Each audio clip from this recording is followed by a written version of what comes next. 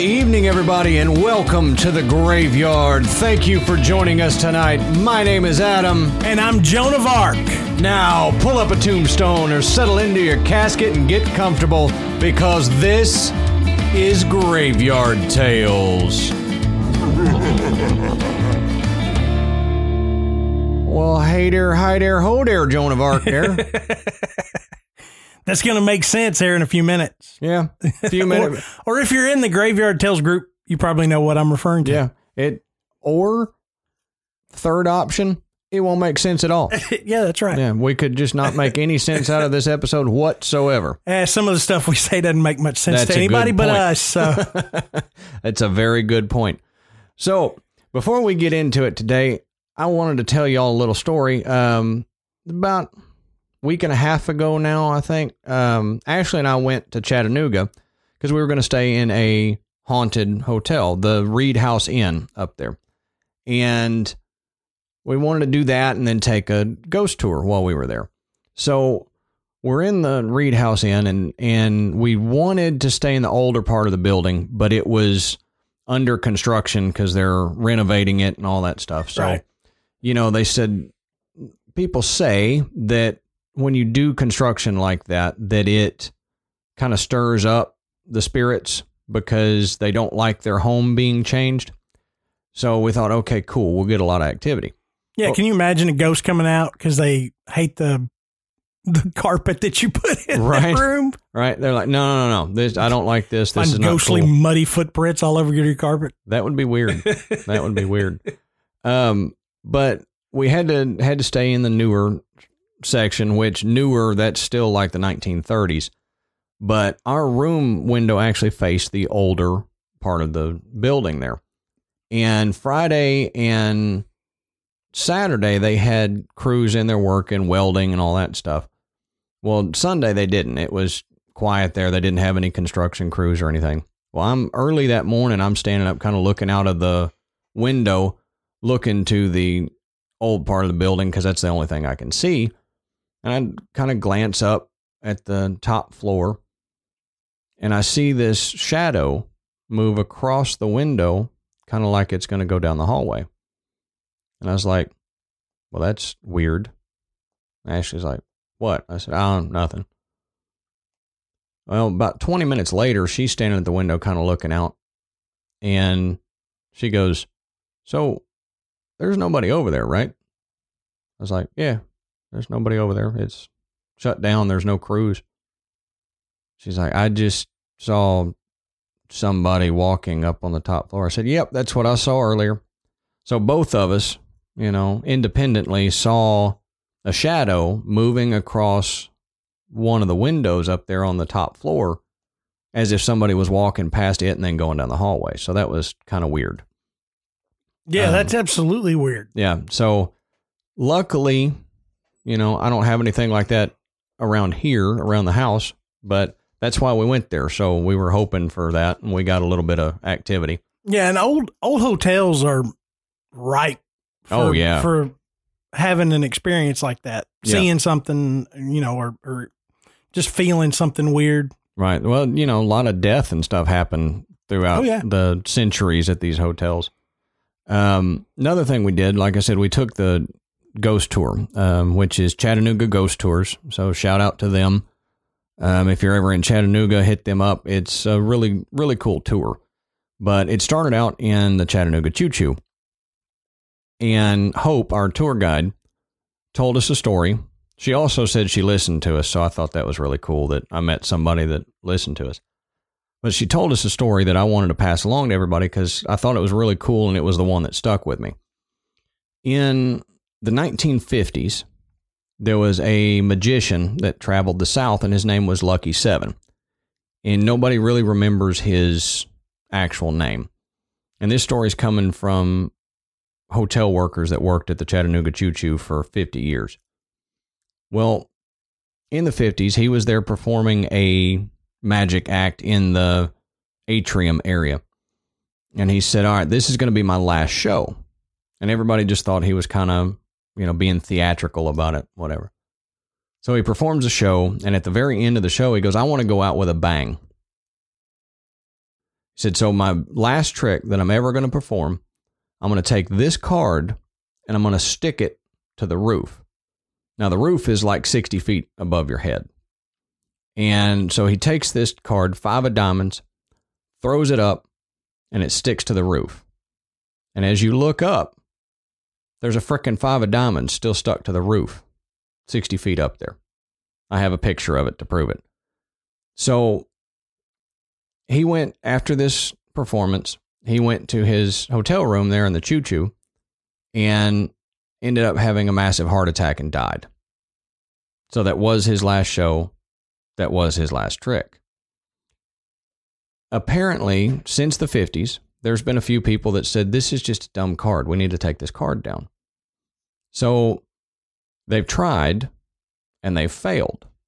Because one time they tried, they put a ladder up and the ladder broke when the guy was halfway up to get the card down. So they didn't get it down that time. Obviously, he had to be tended to medically. Well, the next time they actually get up there on the ladder, but the pipes that are running near the card heated up so much that they couldn't get their hand near the card to take it down. So after a couple times, they said, you know what, we'll just leave it. And the belief is that Lucky is protecting his legacy because his legacy is stuck on the roof of the Choo Choo in a 5 of diamonds. And he's keeping people from taking it down. That's a cool story, even if it's not true. It may not be true, but I enjoyed that one. And that one stuck with me, so. That's pretty, I can't believe it. And I've stayed at the Chattanooga Choo Choo. I've not ever heard that story nor noticed anything up there. You would never know it was there because we walked the whole area before the tour. And you go in the front and you're in this big open area that used to be the train station. And then you go to the next doors and you go out. And that's where the card is in that little atrium area. You've got to look up over to the left and you can find it. But thought that was really cool. That is cool. Wanted to give a shout out to Hope with the Chattanooga Ghost Tours. If you're ever there, go look them up. They got a cool tour. They've got a couple different ones. You can take the tram tour, which we took because it was pouring rain.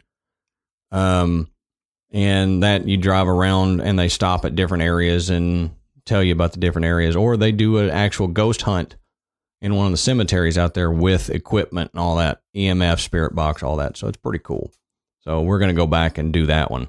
So yeah, that sounds really cool. But I don't know about the spirit box thing, but hearing the weird little voices that come out of that thing, man, it just creeps me out. Yeah, it's creepy. And I'm not 100% convinced by it either, you know? Well, yeah, I know, but I think the first thing I ever saw with a spirit box, they thought they were talking to the devil.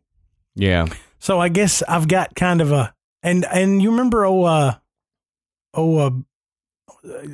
Buddy? Is it Buddy the doll? One of the dolls, mm-hmm. Yeah. His owner had a spirit box and sat it in front of him. Right. And he had the one that will actually type out. Oh, yeah. Yeah. Yeah. Yeah, and, you know, this doll's talking to you through this thing. You know, you got the devil talking to you. Right. I'm not sure I really want a spirit box. You know, I just talked myself out of buying that one. I'm going to take it out of my Amazon cart. Yeah. You could have left it in and bought it for me. I'd have taken it. Then I'll be coming over here and they're like, you won't believe what the spirit box said today. Check it out. I wrote it down. Anyway, before we get into tonight's episode, I wanted to give you a quote that has to do with our episode tonight. And it is one of my favorite quotes about this topic, and it's from Robin Williams. And he said, if I ever do come back, with my luck, it'll be as me again. So you may already know what we're talking about tonight. But let's go ahead and we'll take a potty break and let you hear from two podcasts, Hillbilly Horror Stories and Spectral Asylum. Hey guys, my name is Jerry and I'm the host of Hillbilly Horror Stories. You are not doing this without me. Well, that just happened. I'm his co-host and wife, Tracy. At least for the moment, and we are the hosts of Hillbilly Horror Stories, a mostly paranormal podcast, but we also cover anything creepy or unexplained. But mostly paranormal. Yep, I already covered that. What makes our show different from the other shows out there is that I'm going to tell you and Tracy a story. But I've never heard the story, so you're going to get my genuine reaction. There's probably a good chance that I'll ask the same questions that you guys are thinking at home. It's been said that we're scary enough for the true paranormal fan out there, but also funny enough for the skeptics who just want to listen in and have a good time. So hit that subscribe button anywhere you listen to podcasts and see why we have a 5-star average rating on iTunes.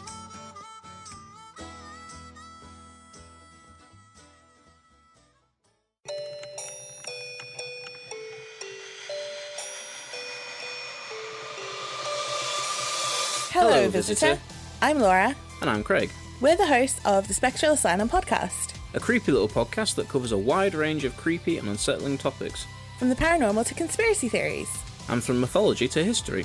With a little bit of awful humour thrown in. If you're like us and partial to the darker and creepier side of the world, then join us at Spectral Asylum. We'll be bringing you bi-weekly episodes to keep you feeling spooky and sufficiently creeped out all year round. Because to us, this kind of stuff isn't just for Halloween. Find us on iTunes, Stitcher, and most other podcast players. And if you like us, find us on Facebook, Twitter, and Instagram, all at Spectral Asylum. That's all from us for now. We hope to see you in the asylum. Enjoy the show.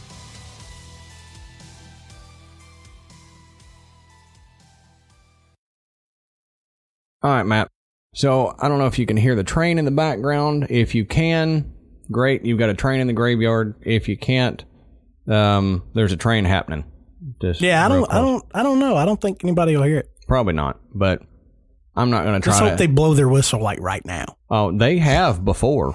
Like they'll get right here by the house and blow the whistle, and it'll scare me because it's like midnight, and I go flying out of the bed. Yeah, but I got one of those about 11:30 every night. Yep, it's great. You'll hear it. I've gotten kind of to where I don't hear the train itself anymore, but I sure hear that dang whistle. That's right. So. Anyway, Matt, what are we talking about tonight? Tonight we are talking about reincarnation and stories that if they don't prove it, they certainly don't disprove it. Right. I'm like we were talking before, I'm not 100% convinced about reincarnation, but I'm not 100% convinced about a lot of things we talk about. Right. But certainly the cases that we found, and even the cases that we're not going to tell tonight, are pretty crazy. Yeah. And you'll hear us say this a lot, is that if you go and look at this stuff on your own, there's just so much to dig through. Honestly, I don't know that any topic we've researched to this point has as much information and stories available as a Google search of reincarnation. Oh, Lord. I mean, you get pages and pages and pages. And with a lot of topics, you'll see the same stories popping up over and over again. That happens a very small amount with this topic, and you just find more and more and more. And we're certainly not here to disprove reincarnation. We're not here to convince you that it's real either. But we're going to share some pretty convincing stories tonight that will make you go, maybe. I don't know. Yeah, so it certainly made me do that. I'm a little more convinced about it than I was before I started the research. Yeah. And I think if somebody could disprove these stories, and like I said, there's so many of them, people smarter than you or I would have already done it by now. For sure. Yeah, we're definitely not the smartest ones to be tackling the debunking of reincarnation. That's right. But this was really to date. This was the story. This was the topic that we were buried under in information. Yeah, just absolutely buried. There's been some other ones we've done that we've, hadn't taken that long to find all the information we needed, and it was pretty easy. We flew through it, and, we gave you all that there was. Yeah. This one, there is absolutely no way we could come near giving you all the information or all the theories about it, all the different sides of the belief systems for reincarnation, but we'll give you a few. Yeah, we'll give you a few, and some of these are, like I said, they are very, very compelling So, take it for what it's worth. It's at its heart, it's a great story. Mm-hmm. May or may not be accurate, but people have really, really investigated these claims. And like I said, if they could be disproven, they would have already been done. Right. So it's just one of those things that's left out there that's like, well, we can't explain this. And these are the facts. So, take it for what you will. Yep. So, Matt, what exactly is reincarnation if people don't know? Okay. Reincarnation it's a philosophical or religious concept that an aspect of a living being starts a new life in a different physical body or form after its biological death. Right. So, the idea that if I die, my soul, along with my personality and idiosyncrasies and whatnot, will somehow enter another body, being a human or an animal or hell, even a plant. Right. I don't, my luck is I would be reincarnated as a tree in the yard of the person that's got 14 dogs. Right. Yeah, I'd be like a beet. I'd be a vegetable that somebody would eat, but hardly anybody likes it. So I'd probably just go limp and rot on the countertop before somebody ate it. Yeah, that's so.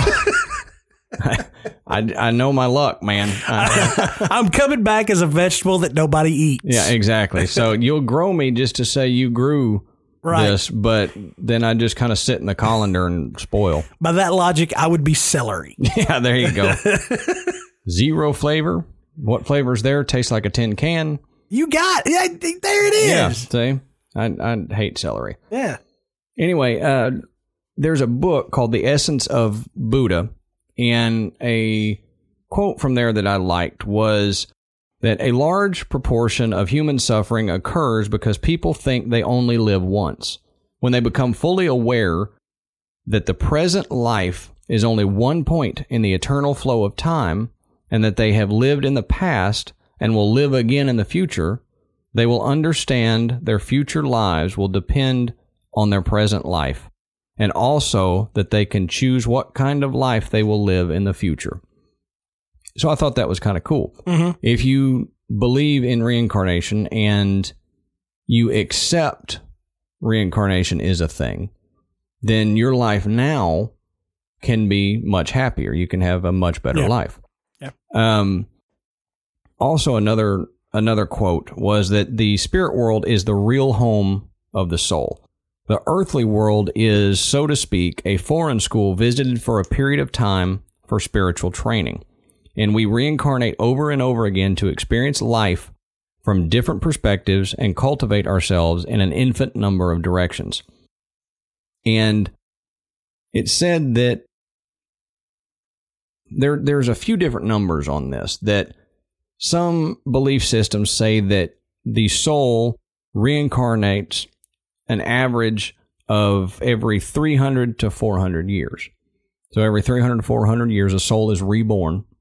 But there are two other ones that I found as well, that some say it's every 70 years. So there's basically one average lifespan between reincarnations.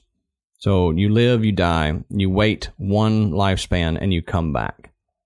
And that's so there's not a whole lot of crossover.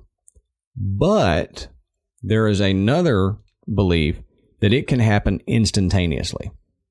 If a baby is being born at the same time you die, you are able to put your soul in that baby. And then there are a whole lot of other beliefs going on that, which we didn't travel down. Yeah, and the part of reincarnation, there is a theory of transmigration or rebirth. Right. And the idea behind that is that the reincarnated soul will enter a baby at the time that the heartbeat develops in the womb. Right. So it's not like you've got this soulless child, growing inside of a mother, and then it comes out and there's some soul standing by going, all right, any minute. This one's mine. Here I go. Yeah. Here I go. And then there's like 4 other souls in there. And you're like, I called this one. Yeah, this one's mine. Battle royale. Get out of here. This kid's parents are rich. Yeah, right. Well, and there are cases of, which I don't think we got into, but there are cases of a family being watched by a soul. Yeah. In the in-between area, or that middle life, that they watch the mother and father, or the soon-to-be mother and father, because there is a story of a baby girl. She's probably 3 or 4, and about 3, they say, is the optimum time for remembering your past life, because at that point you're able to form thoughts and you're able to actually put together your memory, and you're still young enough where you remember it. Because as you get older, you gain new life memories, you get further from your past life, so you forget. Right. But there's a story of a girl who, she told her mom that, she said, I watched you before I was born. I watched you. And the mom was a little creeped out. That's something, kids say creepy crap all the time, but that was pretty creepy. And the kid then ended up saying, you were in a pretty white dress and you were holding a dog. And the mom kind of freaked out, because it was right after her wedding reception that she went back to the room and her dog was waiting on her. And she picked up the dog and she thought to herself, maybe I shouldn't be holding the dog because I'm in this dress and whatever. But she couldn't help herself because it's a dog. You can't help yourself but pet a dog. And she never told anybody about that. But the kid saw it and the kid knew it. So, the kid was watching her and chose to be born to her. So kind of weird. Yeah, that's a neat idea, though. But it said that souls kind of travel through their lives as a soul group. So you can have 3, 4, 5, 6 souls that always travel together. And they...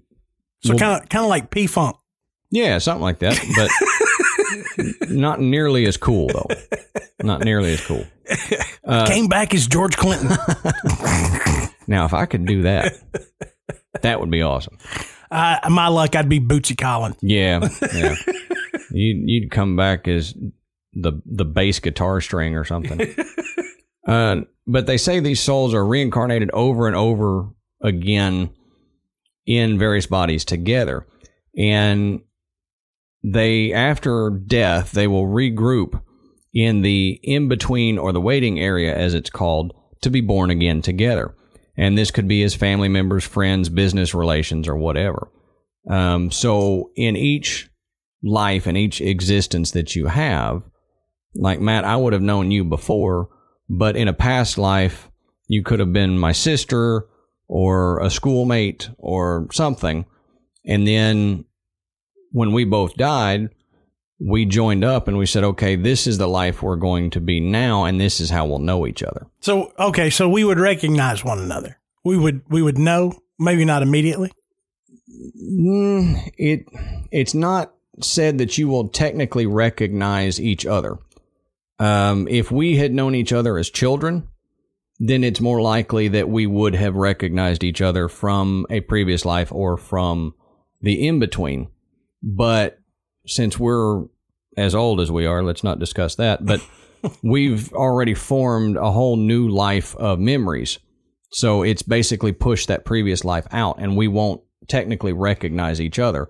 But because we know each other now, because we're friends now, then we knew each other in a past life, and we travel together as a group. So look around at your friends, take a look to your left, take a look to your right. Those are the jerks that you're going to be stuck with for eternity. And if you got jerks, they're sorry, but they may continue to be jerks for lives and lives and lives. I can imagine coming back as a fisherman and catching one of my friends in the lake. See, that's it. Like, hey, this fish looks familiar. Yeah, this looks like Bob. I remember Bob. But the end goal of reincarnation is to reach enlightenment and purity in your earthly body so that your soul ends up moving on to heaven and it escapes the cyclical pattern of reincarnation. And according to Buddhism, an enlightened being embodies the directives of the Eightfold Path. So these next 8 ideas are what an enlightened soul needs to gain before they can break free from the cyclical reincarnation path and have eternal life in the afterlife. Yeah. So if you're keeping score at home, we're describing a metaphysical Groundhog Day. Pretty much. You're going to keep doing it, keep repeating it until you get it right. Right. And then you can move on. Until you learn the lessons that you're supposed to learn. Right. And until you reach these 8 things: a correct view, correct intention, correct speech, correct action, correct livelihood, effort, mindfulness, and correct concentration. And when you have reached all 8 of those goals, then your soul is enlightened and prepared to move on to the afterlife. So it's a really cool, enlightened, I don't know, spiritual idea of what reincarnation is. Right. So Adam and I are sitting here. So Adam, let's get into this. Let's try to tell, how would we know if we were actually, if we had been reincarnated, if you or I or both of us had lived before, what are some ways that we could tell that that's what happened to us? All right. Well, one of the ways is reoccurring dreams. You would have just a reoccurring dream. It says dreams are reflections of the unconscious mind. And while repetitive dreams may sometimes signify trauma, fear, or issues that your brain is trying to process, repetitive dreams can also potentially be reflections of past life experiences. Many people claim to have experienced certain events, seen particular people, or gone to specific places frequently in their dreams that feel very familiar and somehow recognizable. For example, the author says, I often have recurring dreams of a 15th century castle that I have a distinct feeling of knowing very well, yet I have never seen or been to this castle before in a waking life. So that if you have a dream of a certain place or certain people that you don't know all the time, that could be your past life ego coming through. Yeah. Yeah. And one idea too is that if your dreams occur in a certain period of history, you know, like you're always dreaming in this Victorian style, or you're always dreaming it's the Wild West or the 1920s. They're saying that could be an indicator of a past life memory leaking in while you dream. And, you know, there's been tons of studies done on dreams, and we kind of understand that when you're asleep, your subconscious begins to take over. Right. And it doesn't form thoughts like you do when you're conscious. It just kind of takes everything and mushes it together, mm-hmm. and sorts it out and gets rid of stuff that is unimportant. And while all that takes place, you know, that's why I was riding a roller coaster eating a cheeseburger, and, you know, King Kong Bundy was sitting next to me, or just, you know, and it just keeps getting weirder and weirder and weirder. That actually happened to me, though. It was college. There was substances involved. Yeah, we're not talking about, you know, those kind of dreams. Oh. My bad. Another way that they say you can tell is you have out-of-place memories. And it says there are many recorded instances of young children who have out-of-place memories that later prove to be oddly accurate in detail. And we'll talk about a few of those here in a little bit. It says, while out-of-place memories could be due to simple fantasies, misunderstandings, or an incongruency in the ability to remember, there is mounting evidence that suggests out-of-place memories could reveal connections to past lives. So if you're going along and you have, just pops into your head that you have a memory of being, in the 1950s flying a plane, but you've never flown a plane before, or let's say you're in a plane and for some reason you know how to work the controls. You know exactly what the pilot is doing or what he's about to do. That could be an indication of a past life. Or you know where something is on the plane and you shouldn't. Right. You know where the throttle is or where the engine compartment is, and there's no way you could know this. Another way is deja vu. And we've all had deja vu at one point or another, Right. And we all know that deja vu is a glitch in the Matrix. So right. So take this one with a grain of salt.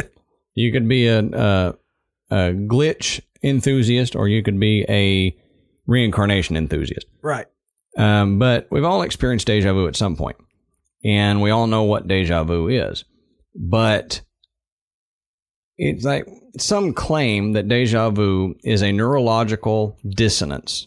Others claim that deja vu reflects the possibility of other dimensions. So a parallel universe, where it's that theory that every potential outcome of an action is happening somewhere. So I drop my pen here, and every possible outcome of me dropping my pen is happening in another dimension. Where I catch it, it goes through my leg in another dimension. It bounces up and hits Matt in the forehead in another dimension. Just any outcome is possible. But others believe that it's revealing of past life experiences. Right. Where it's something that you have actually experienced in a previous life. Yeah. And people that have deep emotional experiences when they get to a place that they've never been before,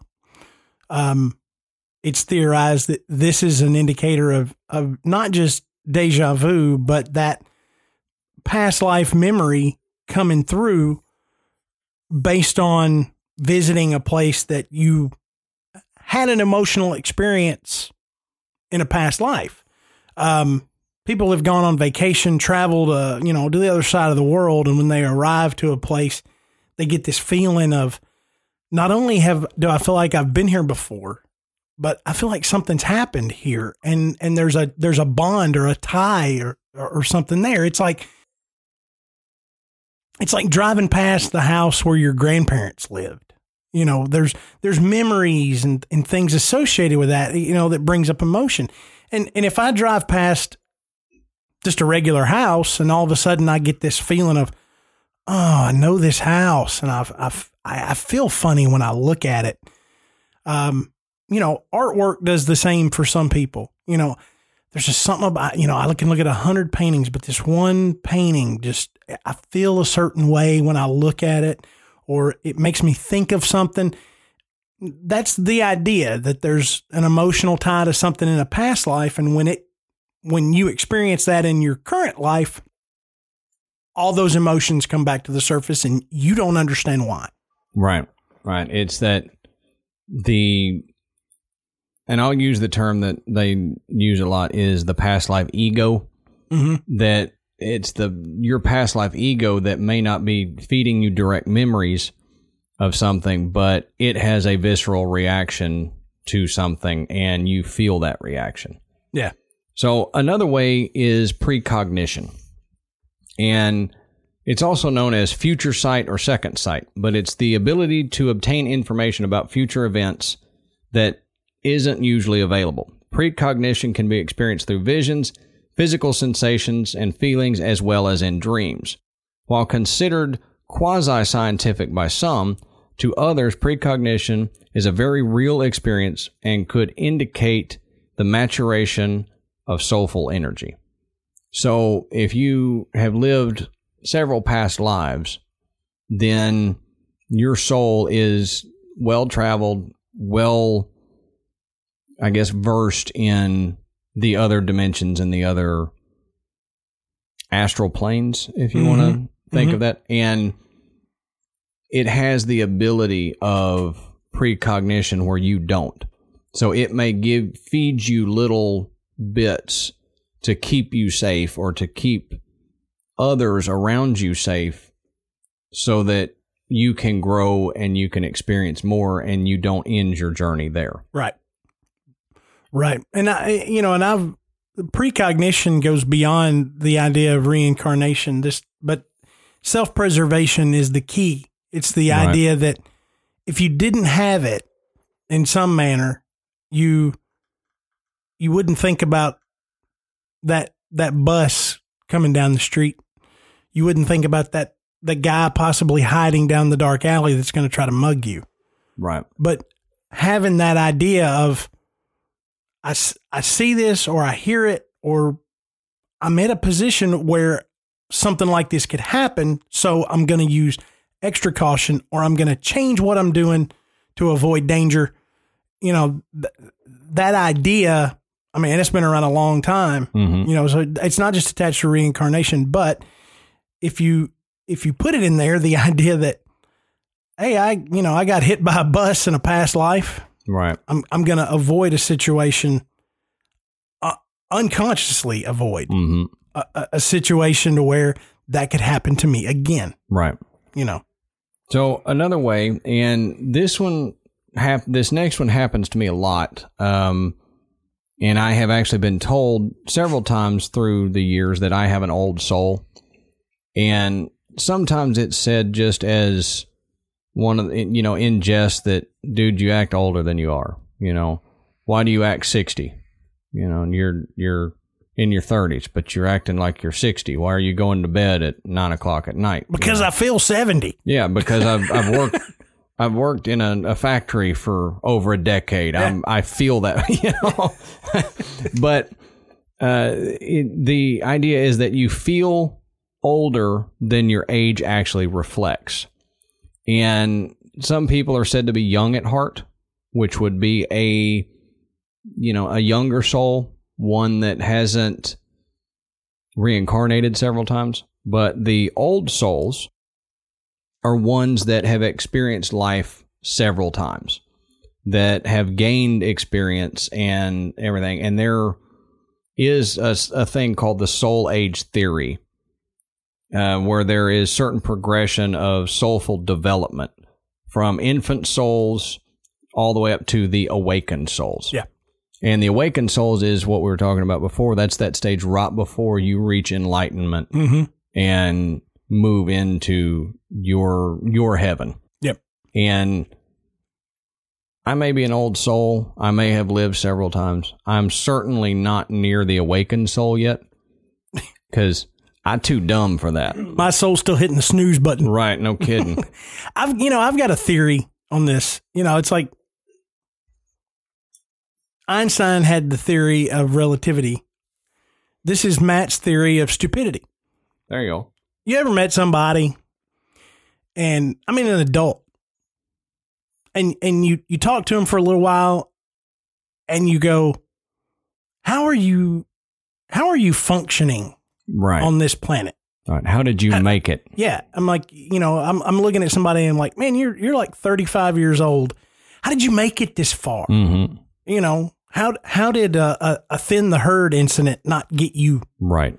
But you got to wonder, maybe this is just a really young soul. Maybe this is somebody that their past lives are slim, if any, and they haven't had much life experience. Right. Much past life experience, and they just don't know. And then you meet people like people describe Adam as having an old soul that just seem like, God, they're just full of this, wisdom and knowledge that seems way beyond their years, and I've got a friend like that. Yeah. That he's just not just his mannerisms or his attitude, it's just, there's something about him, when you have a conversation with him, you're just like, man, how do you know all this? How do you have this an outlook of somebody that, I would expect somebody that's lived a full, rich, happy life well into their 80s or 90s to have this attitude or outlook. So, I mean, it sounds silly, but there's an idea there that you meet people that just don't fit in.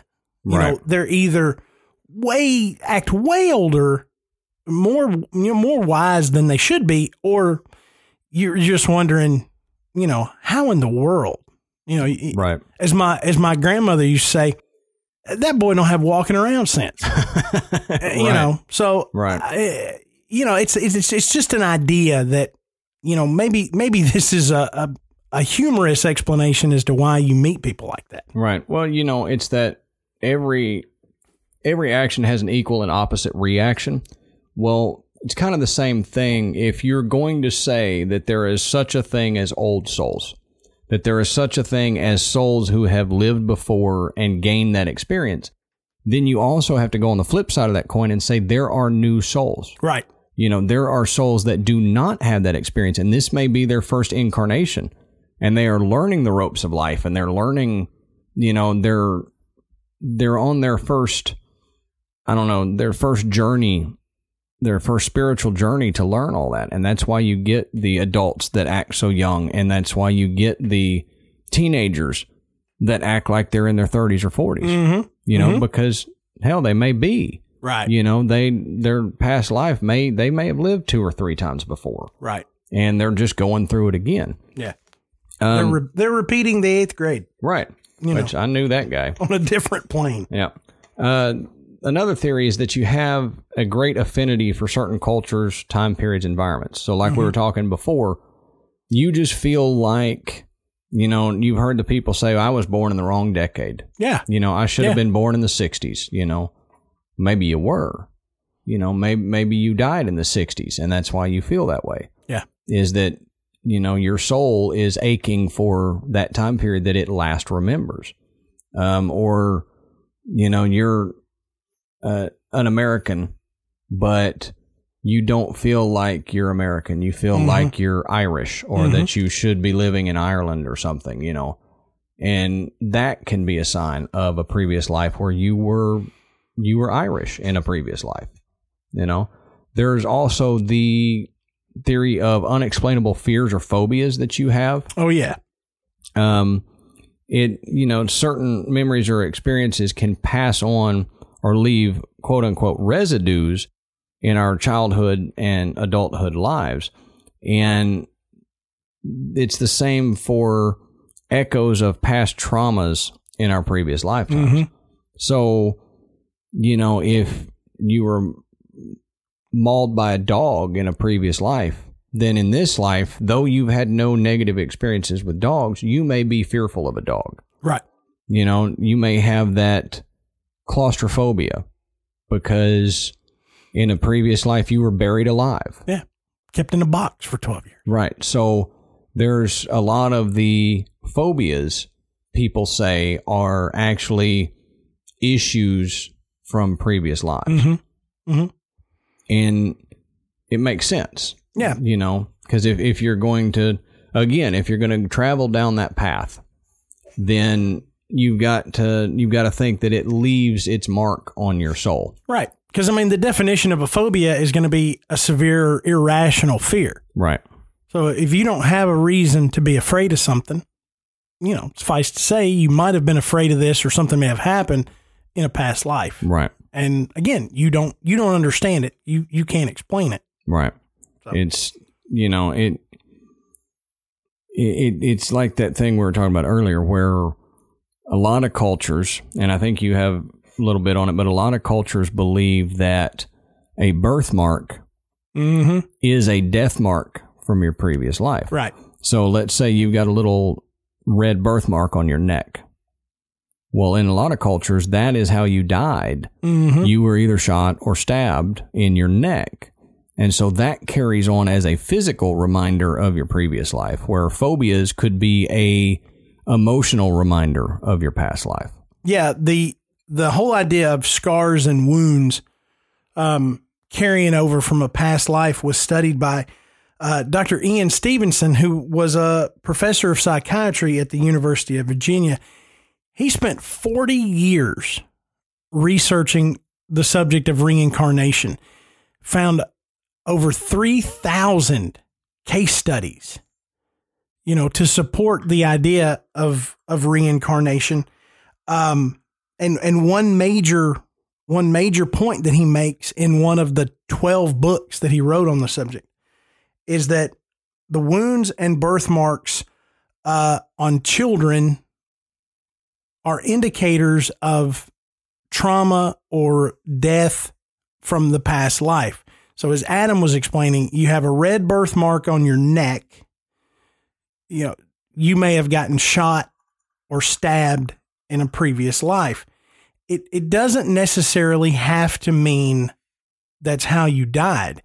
I read one story about a child that died at the age of 2, was born with a lot of physical ailments and developed cancer, and was given chemotherapy through a central line that went into his right jugular vein.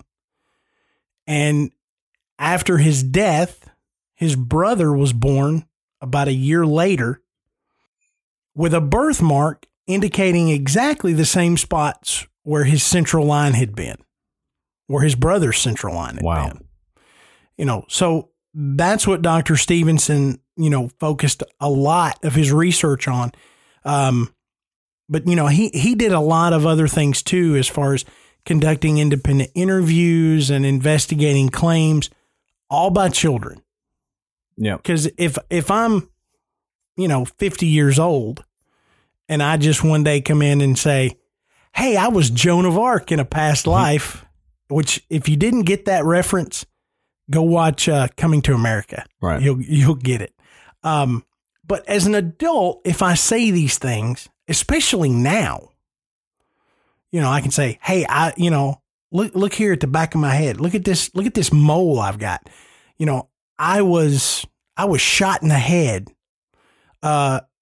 in Oklahoma by Billy the Kid, and come up with some, and I can remember, this was right about the time that Billy the Kid was in Oklahoma, and we lived in this town and everything. And people go, oh, well, we can verify all of this information. Yeah. So can I, with a smartphone or a computer. Right.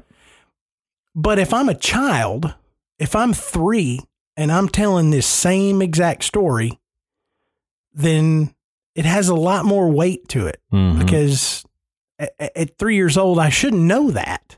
And I shouldn't have the abilities to go and look it up. Right. To fabricate a story.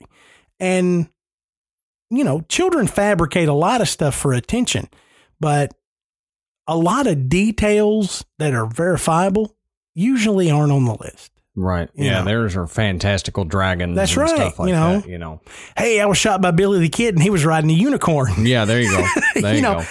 That's more like what you would expect, but that's not what Dr. Stevenson was getting from these children. They were explaining, how they died, and then he could verify that with the time and a birthmark or a disfigurement on this child. Right. And this is something that I haven't talked to Matt about yet, but it's weird that just today I heard this theory, and this could be a little bit controversial, but there is a couple people out who believe that some multiple personality cases can be past lives coming through. So the past life ego from 1 life ago, 2 lives ago, whatever, are coming through. They're channeling through into this person's current life. And one doctor actually took the path of speaking to these different personalities and talking to them a little bit. And I've got to do a little more research because it's still kind of, it's a touchy subject. It's not fully been researched because of what it is, because you're talking a mental illness and you're trying to give a different outlook on this mental illness. So it's not really been studied that much, but they believe, say, you've got 3-4 personalities that come through at various times, and one may be a woman, one may be a man, another one's a child. These could all be past life egos that you have lived that are coming through. So it's interesting to think about. It's not, nobody's actually come out and said, this is what it is yet, because there again, you can never really do that. But we got a few stories to get into. Yeah. And each of us have a short one and each of us have a long one. Yep. And that sounds a lot worse than it really is. Yeah, we don't mean it like that. We mean short story, long story. We may have to edit that out. We may have to. I don't know. I'm probably not going to. I'll probably leave it in. We edit very little around here. Yeah. You'd be surprised with how much actually goes into the final cut there. But I'll go first with mine, since we just finished talking about a little bit of this. But it was in a book called Children Who Have Lived Before, Reincarnation Today. And we talked about, 3 years old to 6 years old is the prime time for remembering past lives. And this is a 3-year-old boy. He lived in Golan Heights in the Middle East. He began claiming to everyone that he had been killed in a previous life by an axe blow to the head. Now, the weird thing was, this boy had been born with an elongated red birthmark on his head. So in their ethnic group, it was part of a long tradition of seeing birthmarks as death marks, like we just talked about. So the boy was taken through the village to see what he remembered from his past life. And when they got to a certain house, he pointed out a house where he used to live. He somehow knew the layout of the house down to a T, and while walking around there, he even remembered his past name. When the name was looked into, it turned out to be the name of a man who had disappeared from that home 4 years prior. Now remember, the boy's 3. Now that's weird, right? Well, just wait. While they were there, a neighbor came out of his house, and the boy seemed to show a little fear of him. But the boy approached the man, and he knew his name. He said that this man was the one who had killed him and got rid of his body. Now, the neighbor was a little shaken by this, and he seemed to be in like genuine panic. Well, the boy then said he could remember where his body had been buried, and he led the village elders to the exact place where a body was buried. When they dug up the body, there was trauma to the skull that looked like it had been from an axe. Now, the boy even said, he goes, I know where the axe is buried. So he takes him to the other side of the town, and sure enough, found the murder weapon, an axe. Now, this led to that neighbor confessing to the murder of that man and being arrested. Yeah, and that story's even got a stranger aspect to it, in the fact that the axe was buried after the child was killed. So there shouldn't, not only should he not, this child shouldn't have known where those bones were. Right. Even if he was that child, how in the heck did he know where the axe was buried?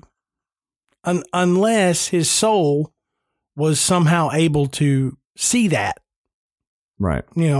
Right after it happened. Yeah. Either hanging around on Earth or seeing it from the middle ground area. Right.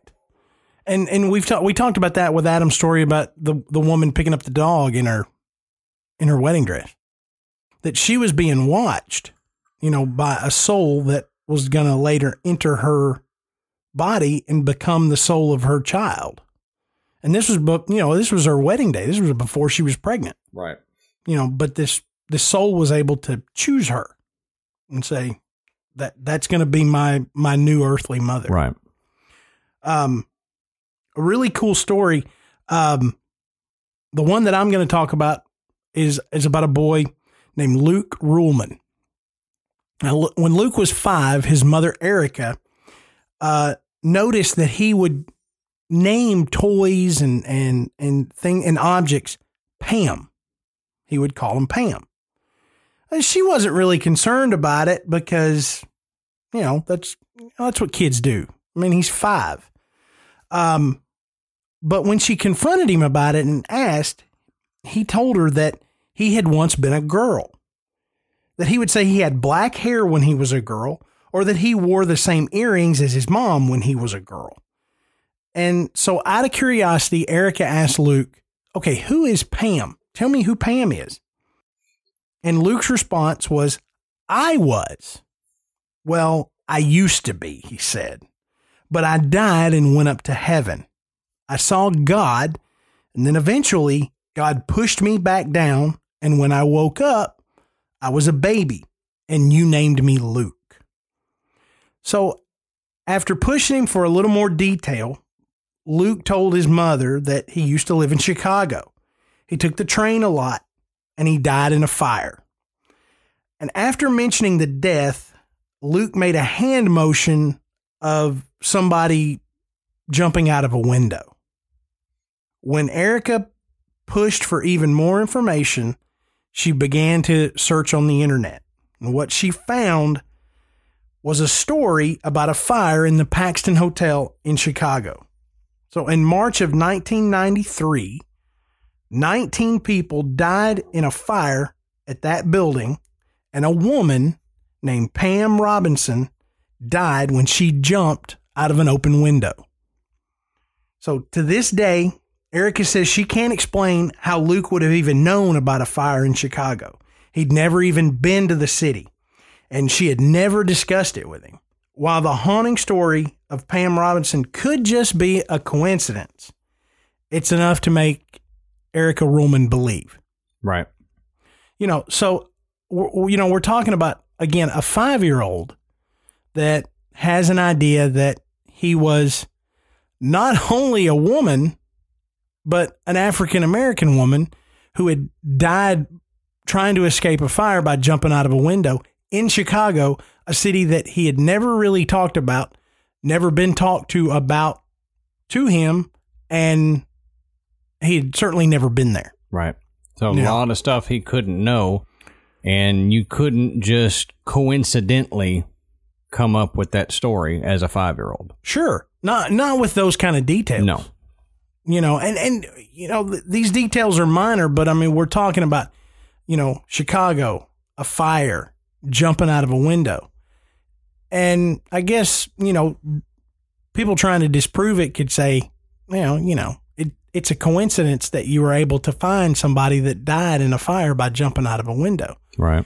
But would you be able to find somebody named Pam that did that? And this was the name that, Luke was saying that was his name. Right. It just, it kind of gives you cold chills when you stop and think about that. Oh yeah. Very much so. He shouldn't have known those kind of things. No. Yeah. Now, the last one I've got is the story of Om Seti. And this is the long one here. So, Dorothy Louise Eady was born in 1904 in Blackheath, right outside of London.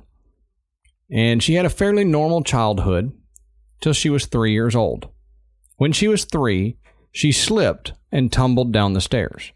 She was found not breathing, and the parents called the family doctor, who pronounced her dead when he arrived. She was placed in her bed while the doctor went to get a nurse to help him prepare the body for removal. But when the doctor returned with the nurse, he found Dorothy sitting up in bed, playing like it was just another day. Not long after, Dorothy began to exhibit some unusual behavior. She grew excessively nervous and jumpy and withdrawn. She would hide under furniture and was startled by everyday items. She began demanding that her parents take her home, even though they were home. She would show a weird sense of bewilderment with everyday items that she was used to before. Her demeanor became more detached and sad, and she would wake up often with vivid dreams where she claimed to see ancient buildings with huge columns. And one day she was looking at a kid's picture book, and she became completely transfixed on a picture of ancient Egypt. And she would stare for long periods of time at that picture and say it was her other home. Now, another oddity happened when her parents took her to the British Museum. They were walking through the museum, and they came upon the ancient Egypt exhibit that was full of artifacts, mummies, etc.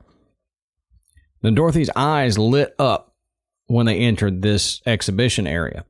When she saw some statues of some old gods and goddesses, she ran up to them and began kissing their feet in a very reverent manner. When she saw a picture of the temple of Seti I, the father of Ramses the Great, she said that it was her home, but she couldn't understand why there were no gardens and trees, and she asked where they went. She said she personally knew Seti, and that he was a, quote, kindly old man. She was obsessed with all the Egyptian exhibits, and she seemed more alive than she had been since the accident. At one point, she apparently recited words in a strange language that no one could understand in a really loud voice. Now, her parents finally decided that's enough for one day. We're done. So they tried to make her leave, and she resisted and said she wanted to stay with her people. Now, it just gets weirder from here. Oh, now it's getting weird. It's going to get weirder here, yep. Her Sunday school teacher said Dorothy denounced Christianity as being similar to heathen ancient Egyptian. And the teacher suggested that the parents withdraw her from the class because she was upsetting the other kids. She also got kicked out of school when she refused to sing a hymn that asked God to curse the Egyptians. When she was taken to a Catholic Mass, she said she actually liked it because it reminded her of her old religion. She continued making trips to the museum. When she was between 10 and 12, she spent most of her time at the museum. She eventually met the keeper of Egyptian antiquities at the museum, and he was really impressed with her knowledge of Egypt, and he suggested that she take a class on hieroglyphics. Now, while she was taking this class, the teacher was really impressed with how fast she picked it up. When she asked Dorothy how she learned the complex symbols so fast, she said she wasn't really learning them, just remembering her old language that she had forgotten. When she was 15, she was relocated to her grandmother's house in Sussex during World War I. She began to spend most of her time at the library to continue her studies. And she began being visited in her dreams by a spirit named Hora, who said that Dorothy was the reincarnation of a woman called Bentreshit, I think. We'll call her Bent. Yeah, close enough. Yep. Who had been a priestess of the temple of Seti I at Abydos. Now, over the next year, Hora told her of her previous life. She had been a consecrated virgin of the temple, but had broken her vows by engaging in an affair with Seti. And rather than face the horrific death at the hands of the high priest, she opted to take her own life. Now, Dorothy would write a dream journal in hieroglyphics. And by the time she was done, it was around 70 pages. 70 pages of a dream journal in hieroglyphics. Now, she quit school at the age of 16 and went around to different historical sites and ruins around Britain with her father. She later moved to Plymouth and became a student at the art school there, where she began collecting a bunch of Egyptian antiquities. She became very involved in working with Egyptian public relations and worked on a magazine. And this is where she met a man named Iman Maguid, who she ended up marrying. Her and Iman moved to Egypt, and when they arrived in 1931, it said that she fell to her knees, kissed the ground, and she said she was finally home. She went on to have a son that she named Seti, and that's where her nickname Om Seti came from, with Om meaning mother of. Now, her and Iman eventually got divorced, and she moved to live near the Giza Pyramid. While she was there, she met an archaeologist named Salim Hassan. It was through this relationship that she was able to work at the Department of Antiquities in Egypt. She became an advisor to many archaeologists and writers. She began to sleep some nights at the Great Pyramid and would even perform rituals and prayers to Horus at the Sphinx. Wait, you can spend the night at the Great Pyramid? You could in 1931. Oh, dang. Yeah, not now. Just missed it. Yep, just a little. Past life, you may have been able to. Hey, that's right. So after that, she ended up moving to Abydos to work on translations of ancient text, which she picked up real quick. So she turned a room in the Temple of Abydos into an office, and she was known to remove her shoes before entering, out of reverence. Now, to test her claims, the director of the Department of Antiquities asked her to stand in a dark room of the temple and identify paintings on memory alone. She got everything right. So she was standing in this dark room, had never been in that part of the temple before. And she was able to say, okay, in front of me is so-and-so, to the right of me is so-and-so, behind me is so-and-so. And she even picked out tiny details that only some of the archaeologists knew about that had been studying these paintings. So he was convinced at that point that she really was, special, that she knew something from a previous life. Right. And, when you think about that, try going to a room in your house that you frequent often. Turn off all the lights and then try to name what's around you. Mm-hmm. You probably be pretty close, even though you don't consciously say, oh, well, this is right there, and this is right here, and this is right here. It's so familiar to you that you know where everything is supposed to be. You ever go into your house and something's out of place and you know it immediately? I mean, so, for you to be able to do that, to stand in a dark room and know this is supposed to be here, and this is here, and this is there, and the current life you're in has never been in that room at all. Right. But yet you can do that. That would have to be somewhere that you knew intimately, that you spent a lot of time in, because that's just not something that you're able to do. I remember where, the Rice-A-Roni is at Kroger. Mm-hmm. But, if you stuck me in a dark Kroger, I'm not going to be able to point it out. Right. You're not going to be able to point in the exact direction of where it is. Yeah. So, I mean, again, that just adds to the strange validity of her story. Right. And we got two more little points here that really point to the validity of it. Now, at one point, she told an archaeologist to dig in a certain spot because she remembered a garden being there. So they dug, and sure enough, they found the remains of the garden of the Temple of Seti. Now, in 1970, she claimed to know where the tomb of Nefertiti was. Now, no one took her seriously enough to actually go dig in the Valley of Kings, near Tutankhamun's tomb where she said it was. That is, until 2006, when they discovered two rooms near the exact spot that she said they would be. The first room had tools for mummification. So then they said, okay, well, the next room should have the bodies. So they go into that second room. And I'll be danged if there aren't two female bodies in this room. Now, this is just where she said Nefertiti would be.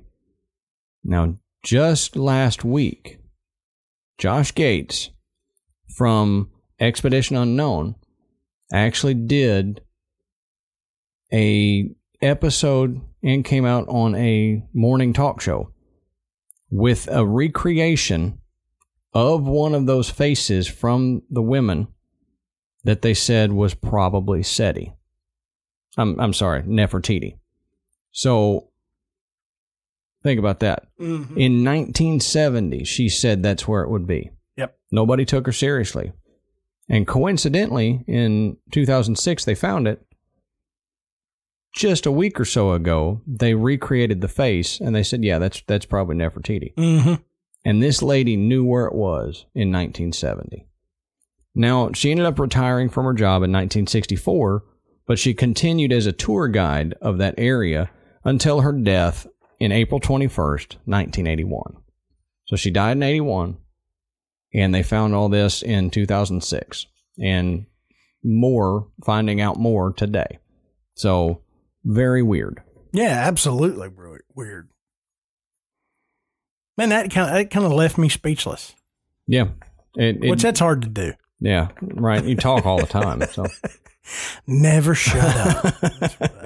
But yeah, I mean, it did me too. And that's why I wanted to share the story, is because it's not just one of those stories that you find that, oh yeah, it was, Bill from the 50s that he used to drive this bus, and this kid is saying he's a bus driver, and somehow at 6 years old, he knows how to drive a bus. Yeah. This is a lady that actually helped out archaeologists in her time, was able to read hieroglyphics, and knew where Nefertiti was buried decades and decades before we actually found her. Yeah. What if she had figured out that a lot of hieroglyphics were just ancient memes? That would be weird. That would be weird. See, the bird and the guy doing this movement here and the cat, it's actually a joke that, you guys don't get, but I think It's hilarious. I get it because, I actually wrote this one. So they called me the meme priestess. All right. So moving right along. This next story is about, and if you think Adam had some hard names in the Egyptian story, wait till you hear this. Good luck. This is a story of Purnima Ekenyake. So, I'm going to say that different about 4 times. So psychology professor at the Faculty of Social Sciences at the University of Iceland, Erlinder Haraldsson, researched the strange case of Purnima Ekenyake, a girl who claimed to have been a manufacturer of incense and died in a traffic accident. Purnima was 9 when Professor Haraldsson saw her for the first time in 1996 at her home in Bakamuna, Sri Lanka. She was still talking about her former life, which was strange because most children stop around age 5 or 6. And according to her parents, she had started talking about her past life when she was 3 years old. And at the age of 4, after seeing a famous TV show that centered around the Kalyana Temple, which is the temple of pilgrimage for Buddhists in Sri Lanka, and it's about 145 kilometers from Bakamuna, which was the town where she lived. Purnima said that she knew that temple. A few days later, the girl went with her parents to visit the city where the temple was. And upon reaching the city, Purnima said, "I used to live on the other side of the river," which was the Kalyana River.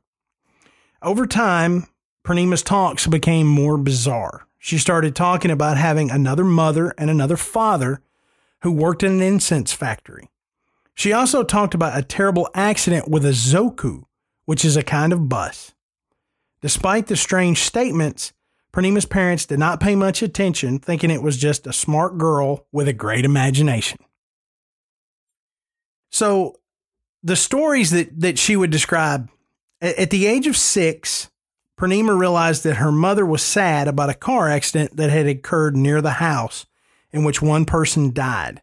So she tried to comfort her mother by saying, "Don't worry about that. I've come here after an accident." And her parents were surprised by this, but they concluded that their daughter seemed to have memories of another person, or more specifically, from a past life. For 3 years, Erlander Haraldson investigated Purnima's claims. The research methodology consisted of interviews with all the witnesses involved together and separately. And according to the memories of the previous life of Purnima, she had been a man. He worked in an incense factory, and she even knew the name of the brand. It was Ambiga. According to her, she was the best incense maker in the family. She also reported how she died. She was, like I said, struck by a bus. She says, after the accident, I just closed my eyes and I came here. I was hit by a bus and a piece of iron was in my body. A family acquaintance, who was a local professor, he lived near the area where Purnima claimed to have lived, decided to investigate, and he found the alleged previous family of this girl. And the teacher knew she lived across the river. The company manufactured Ambiga incense and Gita Pinchata. She sold incense on a bicycle, and she had a fatal accident with a larger vehicle. So this is all this professor had to go on when he went there. With this information, the professor began his research. He asked the locals if they knew of any incense factories in the area, and there were 3. All of them were small family businesses. To the surprise of the professor, a company called Ambiga manufactured incense, and Geta Pinchacha. Yes, I've said that different twice now. So posing as a buyer of incense, the professor began to ask some questions to the owner of the factory. At one point in the conversation, the owner said his brother, Jinadasa, had died in an accident with a bus when bringing incense from a market, riding a bicycle in September of 1985. That was 2 years before Purnima's birth. So when the professor returned, he reported his findings to Purnima's father. A week and a half later, the little girl, her parents, and the professor made a surprise visit to the family that she said she was from. When the group arrived at the house, Purnima met them for the first time. And when she entered the house, the girl looked up and said, "This is my brother." And so the man, Wijesiri, you can see why I've been avoiding saying this name. So Wijesiri, he didn't really like it, and he didn't want her there, and he really wouldn't even talk to her. So he asked everyone to leave. But Purnima started talking about the incense, how it was made, and how the packages of incense were made by the family. She asked Wijesiri, "Have you changed the packaging?" Wijesiri was quiet. After the death of his brother, Jinadasa, Wijesiri changed the color and design of the packages. Purnima also asked about his knee. Wijesiri had suffered an accident and had fractured his knee, and it was Jindasa who had taken care of him. "How is Somasiri and Padmasiri?" Purnima asked. Somasiri and Padmasiri were Jindasa's best friends, and everybody just was shocked. As this conversation went on, the subject matter became deeper and deeper and deeper. Wijesiri finally was convinced that something astonishing had happened, and Purnima was in fact the reincarnation of his brother, Jinadasa. Purnima was born with prominent marks on her lower chest. When Purnima's family met Jinadasa, the girl talked about these marks. She said, when the wheels passed over her chest, it had been on her left side. "This was the mark I got when I was hit by the bus," said Purnima. Wijesiri knew Jinadasa's fatal injuries had occurred on the left side, just below the chest. Jinadasa was killed instantly.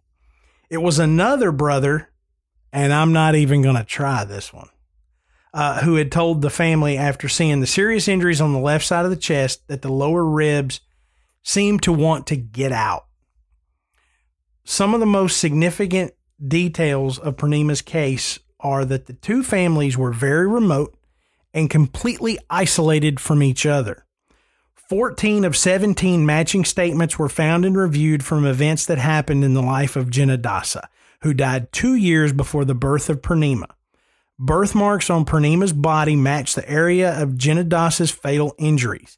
The girl had knowledge of making incense, something highly unusual for a little girl. In general, all these aspects, memories, birthmarks, and self-knowledge make the case of Purnima quite unusual. You know, and like with the other stories that we've talked about and the evidence about how you might know if you had a past life, all of these things, the memories, the knowledge and the recognition of family members that she had not met in her current life, the knowledge of how to make incense, you know, the job, and recognizing that the packaging had changed when she visited there to know, hey, this is different. You know, something's different. Did you change this? Right. You know, it makes this such a compelling story. And the fact that they were so far away from one another, not only you're thinking a child doesn't know this. This person shouldn't even know this. I mean, they live in very small villages, you know, in an area that, you know, travel is difficult and expensive, and, you know, it's just not done. So there really wasn't a chance for her family to have exposed her to another town, much less, you know, an industry in that town and another family. Right. And even if you want to say, okay, well, she could look that up. No, she couldn't look that up. You couldn't look up personal information about the family like that. You know, who the friends were. Not in Sri Lanka. No. You know, I mean, well, even in the U.S., you couldn't find, you know, you couldn't just do a Google search and find out who my two best friends are. Yeah. It doesn't have that information. Not in this time frame. No. So these were some of the most compelling cases that we found, and out of the hundreds and hundreds that we came across, we wanted to share these with you. Now, if you've heard any stories of reincarnation that fascinate you or that you would like to share, please do email them to us or put them on our Facebook group or send them to Twitter or whatever. We'd like to hear them. Yeah. And, you know, we know this episode went a little bit longer than our typical ones do just because of all of the information. I mean, the stories we didn't even talk about, like the story of Barbo Carlin, who believed that she was Anne Frank in a past life. And when she visited, you know, the Anne Frank house, she knew things were out of place, things that she had put on the walls, pictures of the celebrities of the day, you know, things that made Anne Frank feel like she was still a part of the world, even though she was so isolated. She knew where this stuff should be. And, you know, again, at a time where she couldn't have just looked up these details. Right. So, you know, yeah, we didn't even get into that. And there's so many stories like that. Go and look up some of these. I mean, they're amazing reads. And, you know, like I said, they can give you cold chills when you just think about it. Oh, for sure. Yeah. For sure. But to close out the topic, I want to leave you guys with a quote from a British psychiatrist, Alexander Cannon. And he was a disbeliever, you know, for a long time. But after researching these topics and investigating these stories, he was quoted as saying this: "For years, the theory of reincarnation was a nightmare to me, and I did my best to disprove it and even argued with my trance subject to the effect that they were talking nonsense. Yet as the years went by, one subject after another told me the same story in spite of different and varied conscious beliefs. Now well over 1,000 cases have been so investigated, and I have to admit there is such a thing as reincarnation." Right. And you investigate even just as little as we did, which that was still a lot, but you do that and you'll be a little more convinced. That's right. You know, read the evidence out there, and you know, I'm not, like I said at the top of the show, I'm not 100% convinced. Yeah, I'm not either. But I'm closer than I was before. Yeah. I'm convinced that there's something. Yep. You know, there's just way, way too many. I mean, if Professor Ian Stevenson can, over the course of 40 years, can investigate 3,000 cases like this, there's way too much for anybody to just dismiss it. So if you don't want to call it reincarnation, fine. It's something. Right. You know, and too many people, like I said at the beginning of the show, smarter than Adam and I, have looked into this and been unable to come up with an explanation outside of reincarnation. Right. So, like you said, something is going on. Right. But let us know your thoughts. Shoot us an email. Hit us up on Twitter or Facebook. Join our Facebook group if you haven't yet. We like the conversations. We like to talk. You know, we enjoy it. We wanted to tell you that, we've had crazy growth here in the past couple weeks, and we can't thank y'all enough. You know, you're sharing us, you're telling friends about us. We can't thank you enough. We're just floored by the growth that we've seen. Yeah, it's amazing. And Adam and I appreciate it so much, and we want to thank all of our listeners. And if you're one of the new listeners to the Graveyard, thanks for finding us and listening to our shows and leaving such amazing reviews. We are truly humbled by this. Yeah, very much so. If you're new to us, if you're an old listener, I just if you're a listener with an old soul. Yeah, if you're an old soul listener or a young soul listener, hit us up somewhere and let us know how you found us. We're just curious. You know, did you find us on an iTunes list? Did you just happen to stumble across us? Did you hear about us word of mouth? Let us know, you know, tweet us or tell us on the Facebook group, because we're just curious. But, you know, we hope that this episode kind of gave you something to think about. You know, it definitely did me. That's for sure. Oh yeah, for sure. And you know, it interested us, so we wanted to pass it along to you guys. That's right. And we just scratched the surface, so y'all go do a little bit more scratching. Right. Scratch deep on that. But we thank you for joining us in the Graveyard this week, and we will see you back next week.